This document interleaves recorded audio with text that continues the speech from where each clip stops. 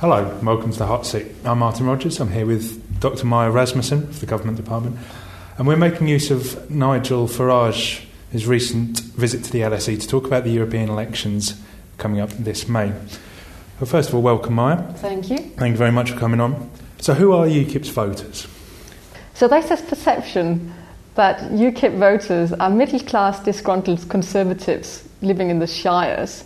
And while some of the voters definitely constitute that group, the most common UKIP voter has quite a sharp profile. So researchers talk about UKIP voters as being male, pale and stale.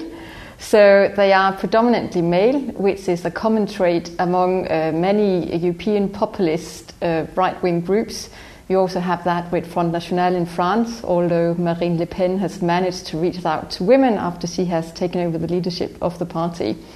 They're pale, they're mainly British white. You only have about 0.4% being non-British white. And then they're relatively old. So most of UKIP's voters and members are born before the 1950s. So it's a relatively old electorate.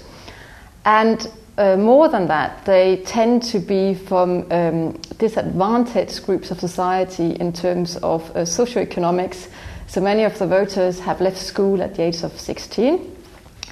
And when you think about the kind of political views they hold, they are generally very skeptical towards the ruling institutions of society, so towards parliament. They have low trust in politics. They are anti-immigration. They are Eurosceptic. However, it should be said that in terms of anti-immigration, UKIP is not a racist party, but they are critical towards immigration.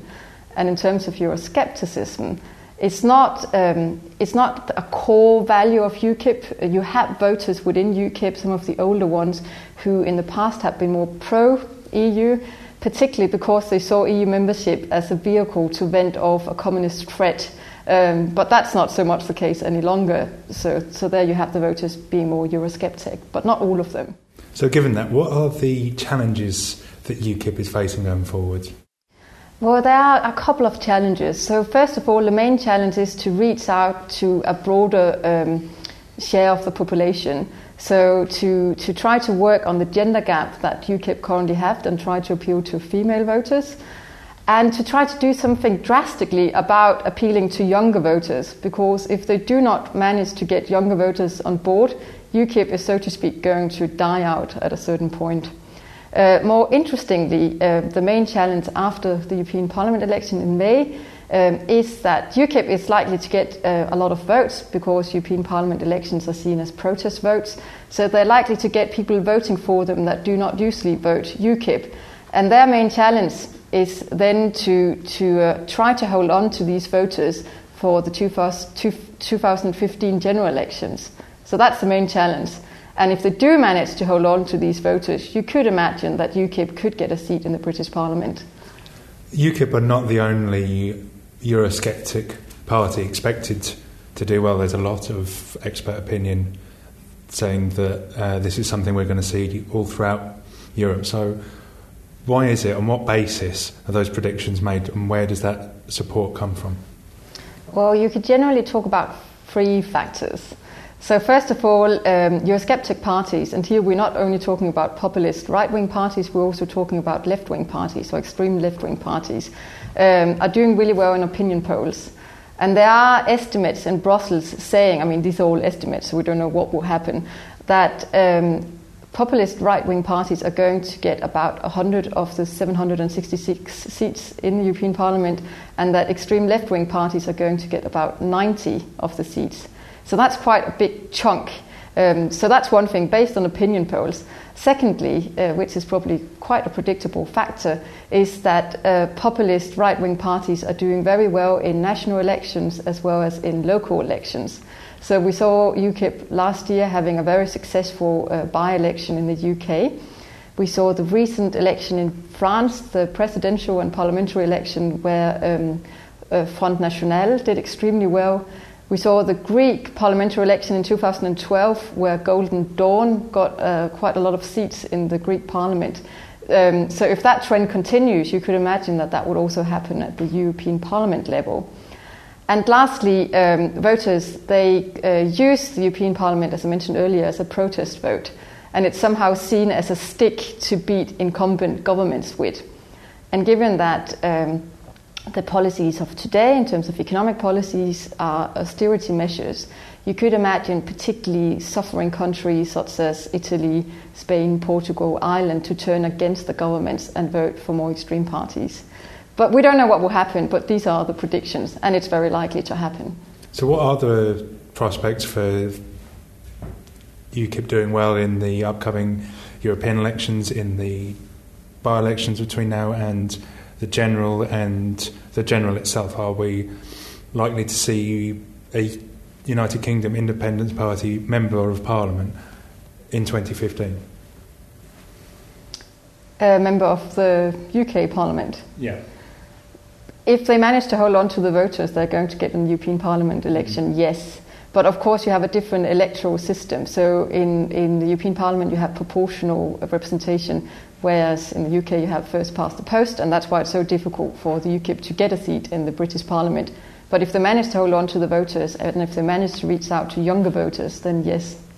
What is interesting in terms of the European Parliament is that UKIP is somehow finding itself, from my perspective, in a dilemma, because they are against EU membership, so they want the UK to withdraw. Having said that, they are not against the single market, so they would like to get an arrangement like Turkey has or like Switzerland has and still participate in the single market. And interestingly enough, as you remember from the visit of Nigel Farage recently, he was talking to the Turkish Prime Minister who was visiting the European Parliament, and he was very happy by suggesting to the Turkish Prime Minister that Turkey and the UK should swap position. So that's one element, that he's sceptical towards the EU, but at the same time it's the only formal institution that has secured UKIP formal representation and has secured UKIP a voice on the political scenes. And wasn't it for the European Parliament elections, they wouldn't have any political voice, at least in the British Parliament. Are they likely to join, if they do well as they are expected to do, are they likely to join with one of the groupings in the European Parliament? Farage himself refused to commit himself on that question when it was asked in his visit to the LSE. And if they were to, or whether they were not to, what influence could they actually have besides his diatribes against Van Rompuy? And what real impact can they have in the European Parliament, even if they do very well? Well, let's start with the political grouping and then we turn to the actual influence. So at the moment, UKIP is sitting in a far-right political group called EFD, Europe of Freedom and Democracy, where you, among others, have the Danish People's Party, who is not against the EU, but they're against the federal EU. So there they differ from UKIP. And you also have Liga Nord, again, who's not against the EU, but who is sceptical towards a federal EU. So they're very different parties compared to the UKIP. But what is going to happen in the next election is that Marine Le Pen has joined forces with Geert Wilders, who's the Dutch leader of the Dutch Freedom Party, and they are going to make a new political group which is likely to be more extreme than EFD. And Nigel Farage, when he visited the LSE last week, said that he will by no means join forces with Marine Le Pen, who some of her members are seen as kind of having Nazi inclinations and being quite racist. So the UKIP doesn't want to be associated with that. But the problem is that Marine Le Pen is forming groups with some of the parties of the EFD. So the real question is if EFD will get beyond the threshold. So you need 25 MEPs from 7 member states to form a group. And unless UKIP does really well and some of its other members of EFD do really well, they are unlikely to be able to form a group. So that could leave UKIP as being independent or unaffiliated members in the European Parliament, which would leave them completely without influence. Because if you're not part of a political group, you don't get speaking time in the plenary, you are not secured membership of a committee, you get less staff and you don't get funding. So there are a lot of perks of being a member of a political group. Now turning to the influence. We can look at the influence UKIP has had until now. And to sum it up in one sentence, they're making a lot of noise. So they're barking a lot, but they're not really biting. So UKIP and many other Eurosceptic groups on the right-wing side of politics are somehow against the cohesion culture you got in the European Parliament, or the compromising culture you have. So you need, at least in second reading, a grand coalition to have things being adopted in the European Parliament. And UKIP is somehow reacting against this by voting no in most plenary sessions. So Nigel Farage has voted no 86% of all roll call votes in the last 5 years. So they're being very reactionary and not wanting to cooperate at all. So that leaves them without influence. Secondly, they very rarely get any reports. So the European Parliament amends the Commission's proposals by writing reports that are then voted upon. So they very rarely write reports or opinions, and they very rarely put forward amendments. But when they do put forward amendments, they very rarely get adopted. So they don't really have any tangible influence. And lastly, what they are good at, which is interesting, and where they completely outdo any other MEPs in the European Parliament, is that they're very good at holding very long speeches in the European Parliament. You mentioned Van Rompuy, the infamous speech where Nigel Farage completely harassed Van Rompuy, the president of the European Council, by, among other things, calling him a middle-rank bank clerk who was completely technocratic and didn't have any democratic credentials. But UKIP and Nigel Farage is very good at holding speeches, and they're very good at getting the limelight somehow and making a lot of noise, but not really having any influence. But it's interesting nevertheless, because the real power of these populist parties lies in the ability to somehow weave together symbols, myths and narratives, and to turn the debates in the European Parliament. And if Eurosceptic parties, at least on the right, are likely to be as successful as predicted by some researchers, you could imagine that, one, they're not going to be very cohesive because they're very different and they very rarely vote together. But they could obstruct politics in the European Parliament. So if all populist right-wing MEPs decide to vote against whatever the big groups are trying to get a compromise on, they might be able to obstruct it. So this would be the interesting thing, where they potentially could have an influence by obstructing politics.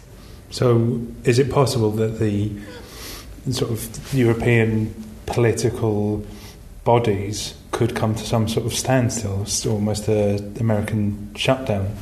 Well, that's probably an extreme scenario.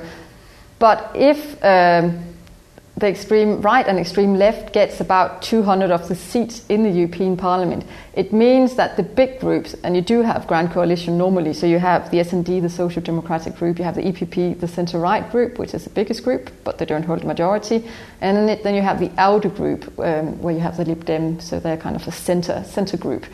So they quite often form a grand coalition. But when the right wing and the right-left wing groups would have 200 of the seat, it means that these groups, MEPs in the middle, they have to be extremely cohesive. And you have on certain issues, such as social and employment issues, you have the cohesion within the EPP breaking down, where you usually only have a cohesion score of 60%, meaning that 60% of the MEPs vote according to the group line.